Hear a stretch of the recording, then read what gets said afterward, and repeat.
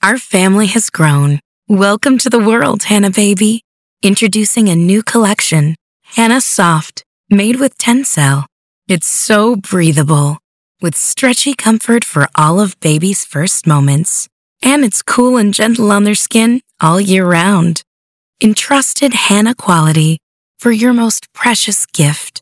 Hannah Soft, made to last. Shop now at hannahanderson.com.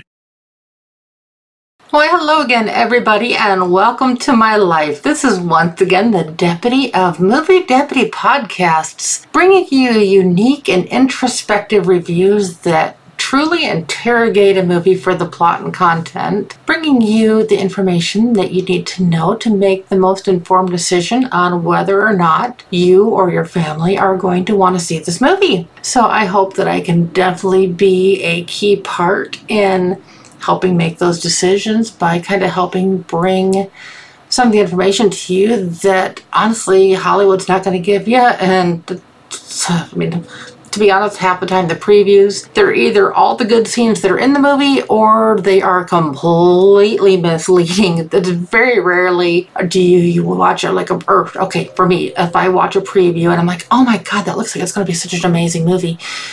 And then I get to see the movie and I'm like, okay.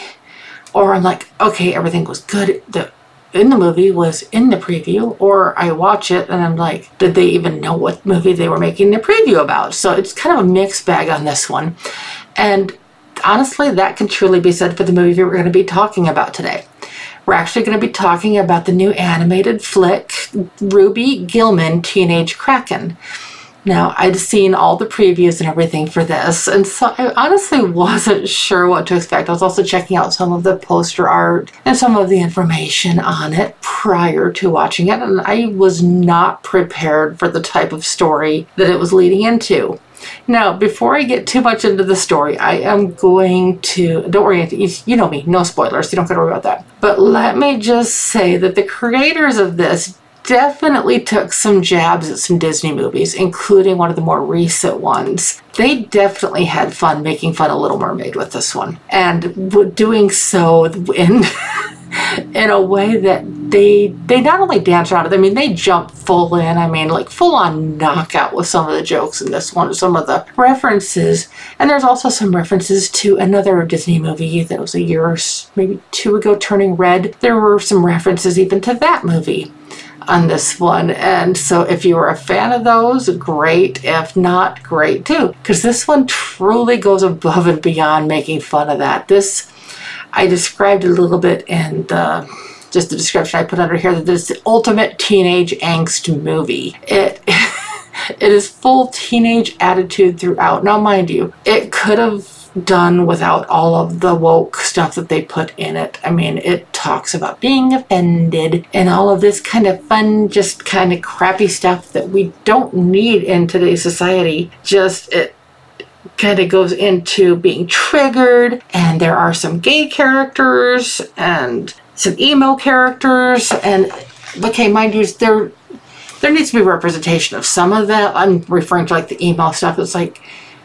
okay, as a Gen Xer, I went through a little bit of an emo phase myself. I think a lot of kids experiment and stuff with that, just through short phases, but we don't need all the rest of the woke crap that's in these stories today, and especially when it's shoved so far down our throats, and it's like, why?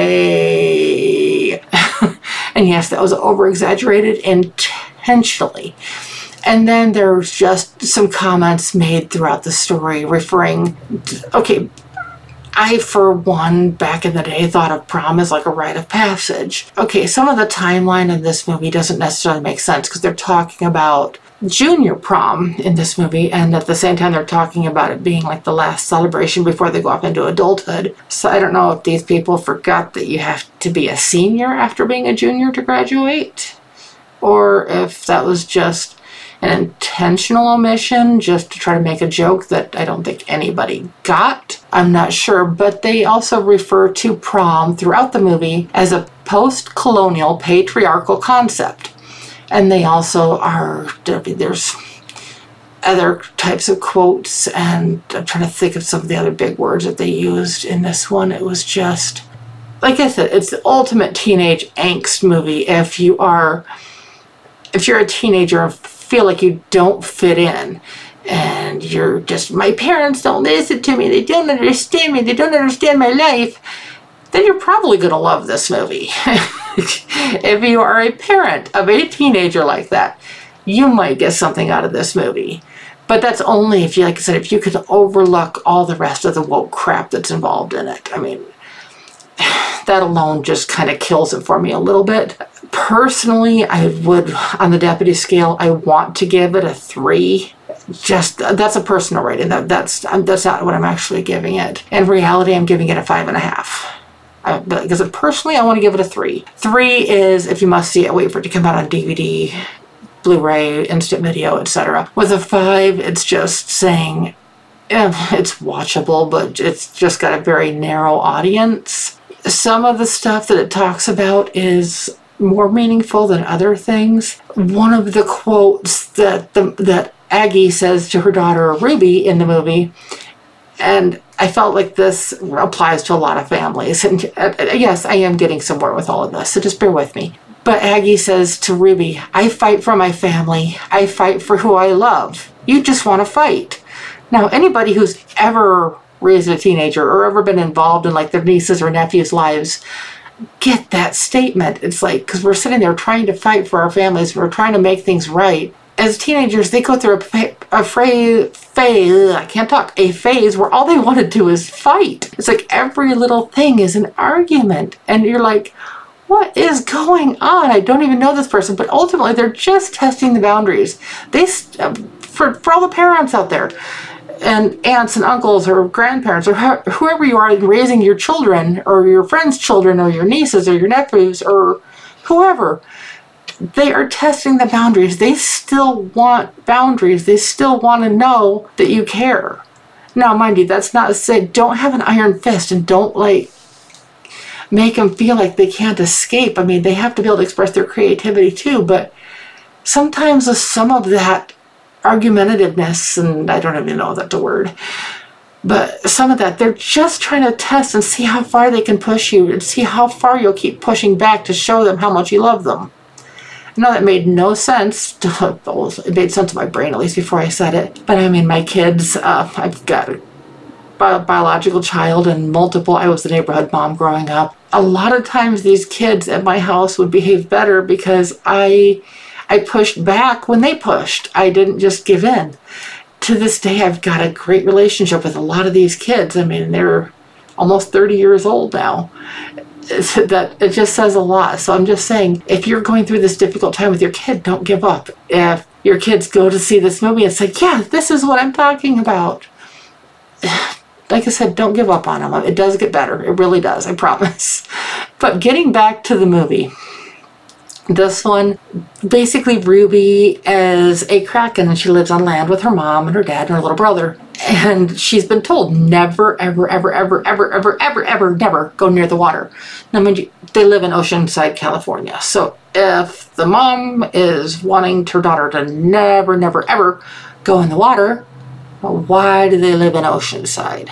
I mean, even the junior prom is being held on a boat, and Ruby really wants to go to the prom. And her mom's like, no, you can't go because it's out on the water. Something kind of happens when Ruby's love interest ends up falling in the water, and she jumps in to save him. And when she jumps in, she notices something starting to change. She starts turning into a giant Kraken. Now, Krakens were long thought of to be sea monsters. Throughout this, Ruby discovers that not only is she not a sea monster, she is royalty.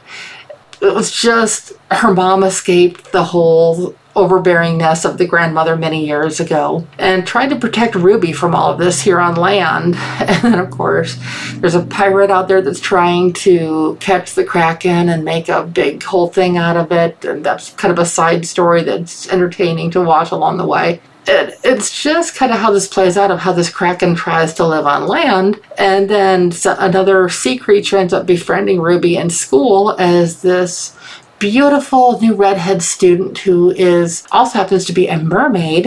Ring any bells as to what I was referencing before? But it kind of plays out that this new mermaid is just using Ruby and kind of how that, I can't really say the details on that because that would be spoilers and you know me. But there's a line that kind of catches it in the movie. It says, "You can't outswim your destiny." There's a lot of near swears in this one that they're entertaining, but for families who are sensitive to that may be carrying it a bit too far. Like there's "I'm a mother flippin' mermaid," and you can know the reference on that. There's a few other ones too that are along the way. Like I said, ultimately I would personally give it a much lower rating, but deputy-wise, looking at the story, looking at the targeted audience, looking at the wokeness and stuff that's kind of being shoved down your throats a little bit. Ultimately, there is a bigger story here that has a lot of heart to it. It does manage to tell a really heartwarming story amidst all of the chaos, but it's just really hard to sit through the rest of it to get there. When I first came home and my husband was asking me, he goes, "So what do you think of it?" My first reaction was literally, eh. That was literally my reaction. I just went, eh, because I didn't know really how else to describe it. And initially, honestly, that was my reaction. But upon thinking about it more and looking back over some of my notes, there really was a story here to be told. And like I said, they had a lot of fun making fun of the Disney movies in this. And the whole thing of turning into the giant animal and kind of how that relates and what family means and just kind of that whole thing. Like I said, there's references to both Turning Red and The Little Mermaid in this one. It's all making fun of them. So if you loved those Disney movies, you might not appreciate those jokes, but if you dislike those movies as much as I personally did, then you will appreciate the jokes that are made on behalf of this one. So whether or not Ruby Gillman Teenage Kraken is for you is completely up to you to decide. If it helps if I can talk tonight, I apologize. But I hope this will help you make up your mind on this one. I'm going to go ahead and give this a guilty rating on the Movie Deputy scale on that. With some of the references, I don't know if it would be completely against anybody like under the age of 12 viewing it. It says, heck, a lot of kids probably wouldn't get the jokes, but I feel it would honestly be safe for 13 and above. So if you're looking for something along those lines, like I said, this is going to get a guilty rating on the Movie Deputy scale on that. And again, I'm giving it a score of a 5.5. I've actually given quite a few children's movies in that same ranking just because these movies aren't meant for everybody. They've got a narrow targeted audience, and this one is definitely aimed at those awkward teenage years. So whether or not you want to let your kids see it is up to you, and whether or not you want to experience it for yourself. As always, I like to mention if there's any in memoriams or anything like that in the movie. And at the end of the credits, it did say "in memory of Nick Lewandowski." Again, I apologize if I mispronounced the name, but if they felt important enough to put it in the credits, I wanted to be sure to mention it. I hope that helps, and I hope that you have a great day. I'm looking forward to bringing more movie information to you in the future. As always, if you like what you hear, please like and subscribe. And I look forward to talking to you soon. Bye, everybody. This is the story of the one. As head of maintenance at a concert hall, he knows the show must always go on. That's why he works behind the scenes, ensuring every light is working, the HVAC is humming, and his facility shines. With Grainger's supplies and solutions for every challenge he faces, plus 24/7 customer support, his venue never misses a beat. Call quickgrainger.com or just stop by. Grainger, for the ones who get it done.